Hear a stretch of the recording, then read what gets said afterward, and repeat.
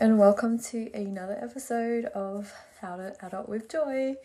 And today's episode is going to be all about sleep restriction and how to get to sleep. I have a long-standing issue with sleep, and yes, I'm recording this at midnight because I should really be trying to go to sleep, but I am alert and not able to go to sleep. I always just have, for the longest time, had a lot of issues going to sleep. I've been on a lot of sleeping tablets for many years. And at the moment, my regime is I take 2 melatonin tablets, which is a 2 milligram long-acting melatonin tablets at night time. So I take them around, depending on the day, what time I get home or what time I remember to take them. I take them about 9:30 p.m. Well, I took them 9:30 today. And I don't know if they do anything, but I am too scared to not take them. But I am thinking about weaning myself off them, just because they are about $51 for 1 month supply, because I take 2 a day. Normally they're about $34 for 30 tablets, and if I get a special script for 60 tablets that I can ask my doctor to write me for, they're a little bit cheaper, so they're $52 for 60. So yes, there is a special box of 60 if you do ask your doctor to write you one for 60. So in Australia, they only come in 2 milligram strengths for the commercial product called Circadian, 2 milligram controlled release. Fun fact, if you are over 55, it is pharmacist only. You can go to any pharmacy and say you have trouble sleeping, and you can request for a box of 30 or whatever, and you don't need a doctor's script, and you can just get it over the counter to assist with sleep short term. But if you're under 55 like myself, you still need to get a script from the doctor. And you could lie and say you're over 55, but I'm 32 and I look 21, so no one's going to believe me if I say I look 55. So just get a script from your doctor. I'm just I just want to wean myself down, because 1, the cost is getting to me, and 2, I don't think it actually works anymore. Like, I literally cannot fall asleep. It's like I don't even take anything. Like, I still wake up in the middle of the night. I wake up multiple times throughout the night. I wake up too early. I can't stay asleep. I am so tired in the daytime. I could just be taking Panadol, which is like 5 cents instead of $1 a tablet, almost. So, but I've been taking it for years. Like, you're not supposed to take it for that long, but basically what melatonin does is it's supposed to be a natural hormone that you produce.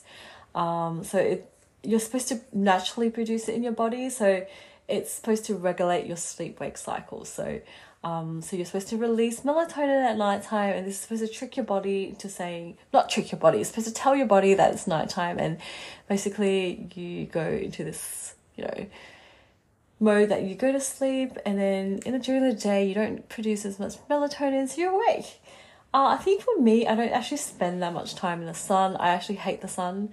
I hate getting sunburn. And I think that might be because I used to take a lot of medication that meant I had to avoid the sun, because for my acne, I used to take doxycycline, which meant I couldn't go to the sun. I had to avoid sun exposure, because I got burnt. If I went into the sun, I would burn easily, and I took that for many years. And then just recently I was on Roaccutane. It was the same. Like, I would burn really easily, like in the sun, like literally my face would just go red. I recently stopped it, but it takes a while for that medication to go away. So I've just been avoiding the sun for the longest time. and that does not help with the, you know, sleep-wake cycle because I don't spend time outside. I work indoors in the hospital all day. I just spend a lot of time indoors. Yeah, I don't go out. I'm very, very introverted. Literally just spent a lot of time indoors. I should go out more. But this is not about that. It is about how I can't sleep at night. You know, I worry about a lot of things. I stress a lot. I basically am a long-term insomniac. I recently been taking some temazepam, which is like a benzodiazepine, which is like a quick-acting sleeping tablet. So fun fact, it stops working after a while. Like, it knocks you out. It's really good. Not good with alcohol. So it basically works a lot faster than melatonin. Melatonin is great because it's not addictive. So you can use it for a really long time. It doesn't have a hangover effect. So like the next day, you're not going to feel drowsy. You're not going to feel shit. You can drive. But with the benzo, you can feel really hungover the next day still. It works fast, but it can make you feel really sleepy the next day. But it's like kind of super effective. It works fast. But yeah, so the thing is, it can be really addictive, and after a while, like my GP just stopped writing for me, and I know he's right when like I shouldn't rely on it. Yeah, so it was to the point where I saw my psychologist, who happens to be a sleep psychologist. So she works with it. It's like her big thing is called like the Insomnia Clinic. So yeah, she when I told her that my GP is not going to write me any sleeping tablet, she's like, all right, so I think you need to do the thing called like sleep restriction, or where you restrict the amount of hours that you sleep each night. So and the amount of time you spend in bed, like, it's really hard for me because like I like try to go to bed. I know it takes me so long to get to sleep, so I need to go to bed earlier so that I can make sure that I can fall asleep. Because if I go to sleep really late, I'm going to take I know that I'm going to take 2 hours to fall asleep. So I always worry that that if I'm going to take that long to fall asleep, I'm going to get less and less sleep. So yeah, so that's my problem, is that like I always stress about like how little sleep I might get. So so basically what she told me was like, so I told her I normally, like on a weekdays, I would go to bed, like get into my bed around like 11, and then I set my alarm for 6 a.m. And yes, my habits are not good, so you shouldn't follow me. But so my alarm is at 6 a.m. and I snooze all the way till like 6:50. And I see a fly on my wall. Or is it a moth? It's a moth. It's going to my light. And I gotta kill it. Shit. Did I get it? I don't know if I got it. I don't see anything on my hands, so I don't think I got it. Excuse me. Yeah, so I snooze all the way to like 6:50. It's just because if I set my alarm any later, I like go late to work. So I kind of fall back asleep. Like, yeah, it's really bad, but it's been that's just the way I've been doing it for like since I started my new job in September. I've tried changing it to see if I could just like not snooze that long, but once I do that, I always like sleep in, and I just can't. It's not good, but I'm always like late to work anyway. So, and she's like, why don't you just like stay up an extra hour, like till 12, and just get up at 6? Like, don't snooze. like just stay up 1 hour later and see if you can get she was like, she just wrote out this thing and she was like, you know, if you do this, it's going to be hard for like a week, but just restrict your time in bed to like 6 hours. So stay up for an extra hour and go to bed at 12 instead of 11. And then once it hits 6, like just get up at 6. So I tried that. I stayed up, and staying up is no problem. Like I'm like now, like I've like stayed up. Staying up is no problem, but it's the getting up that's really, really hard. Like, it's so hard to get up. Like, I am always struggling to get up in the morning. Like, I set 1,000 alarms, but somehow I still snooze all the time, and I'm late all the time, and it's so bad. I was like almost late to my GP. I was late to my GP appointment this morning because I snoozed so much, and I've been late to work so many times. It's just so bad. But I guess the only thing is that you can just keep trying. And yes, I am not good at this sleep restriction thing because I've spent so much time in bed. But yeah, I guess you just got to keep trying.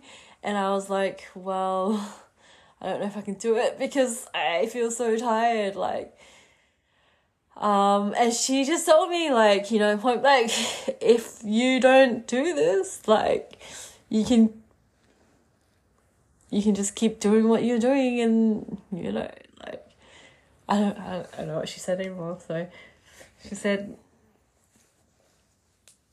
I guess you can just keep doing what you're doing. Yeah, I guess, like, that's madness if you just keep going. Like, yeah, I mean, nothing's gonna change if nothing's gonna change. So I guess you gotta start somewhere. So I guess I know it's gonna be hard and you gotta keep trying, but yeah, I guess one day you're gonna get it. Like, I mean, yeah. I mean, all habits start somewhere. I mean, I didn't, like, develop that bad habit of waking up late and going to work late. It just developed slowly. So I guess slowly you will develop the habit of waking up on time slowly, right? I mean, yeah. I don't know. And I spoke to my GP about it, and he tells me the opposite. Like, he was like, because I mean, I was trying to like do more stuff and stay up late to get tired, and he was like, no, you shouldn't do that. And then he was telling me like, oh, our psychologist might be able to do like hypnosis or some shit, or like, I don't know, something to do with your eyes. And I was like, oh, okay. Yeah, apparently there's all these like non-pharmacological therapies you can do to help sleep. And yeah, I play like sleep meditation and my humidifier, like all these things. And there's so many things you could do to help sleep. Not just medication, because yeah, medications are definitely one part of it. But yeah. So yeah, that's my 2 cents on sleep. Sleep is such an important thing because that's where I guess your body heals, your body rests, and yeah. I was talking to my friend about how like I've had really poor sleep, and she said like she can just fall asleep really fast and has no worries. I mean, that's great. Maybe it's because I'm older, maybe because I bought a house, maybe because, you know, like, I have lots of worries and anxieties and things like that. But yeah, I guess this is life. When you have a lot of worries, sleep can be a very, very hard thing to have. And there was another thing that I was going to chat about. What was it? It will come to me.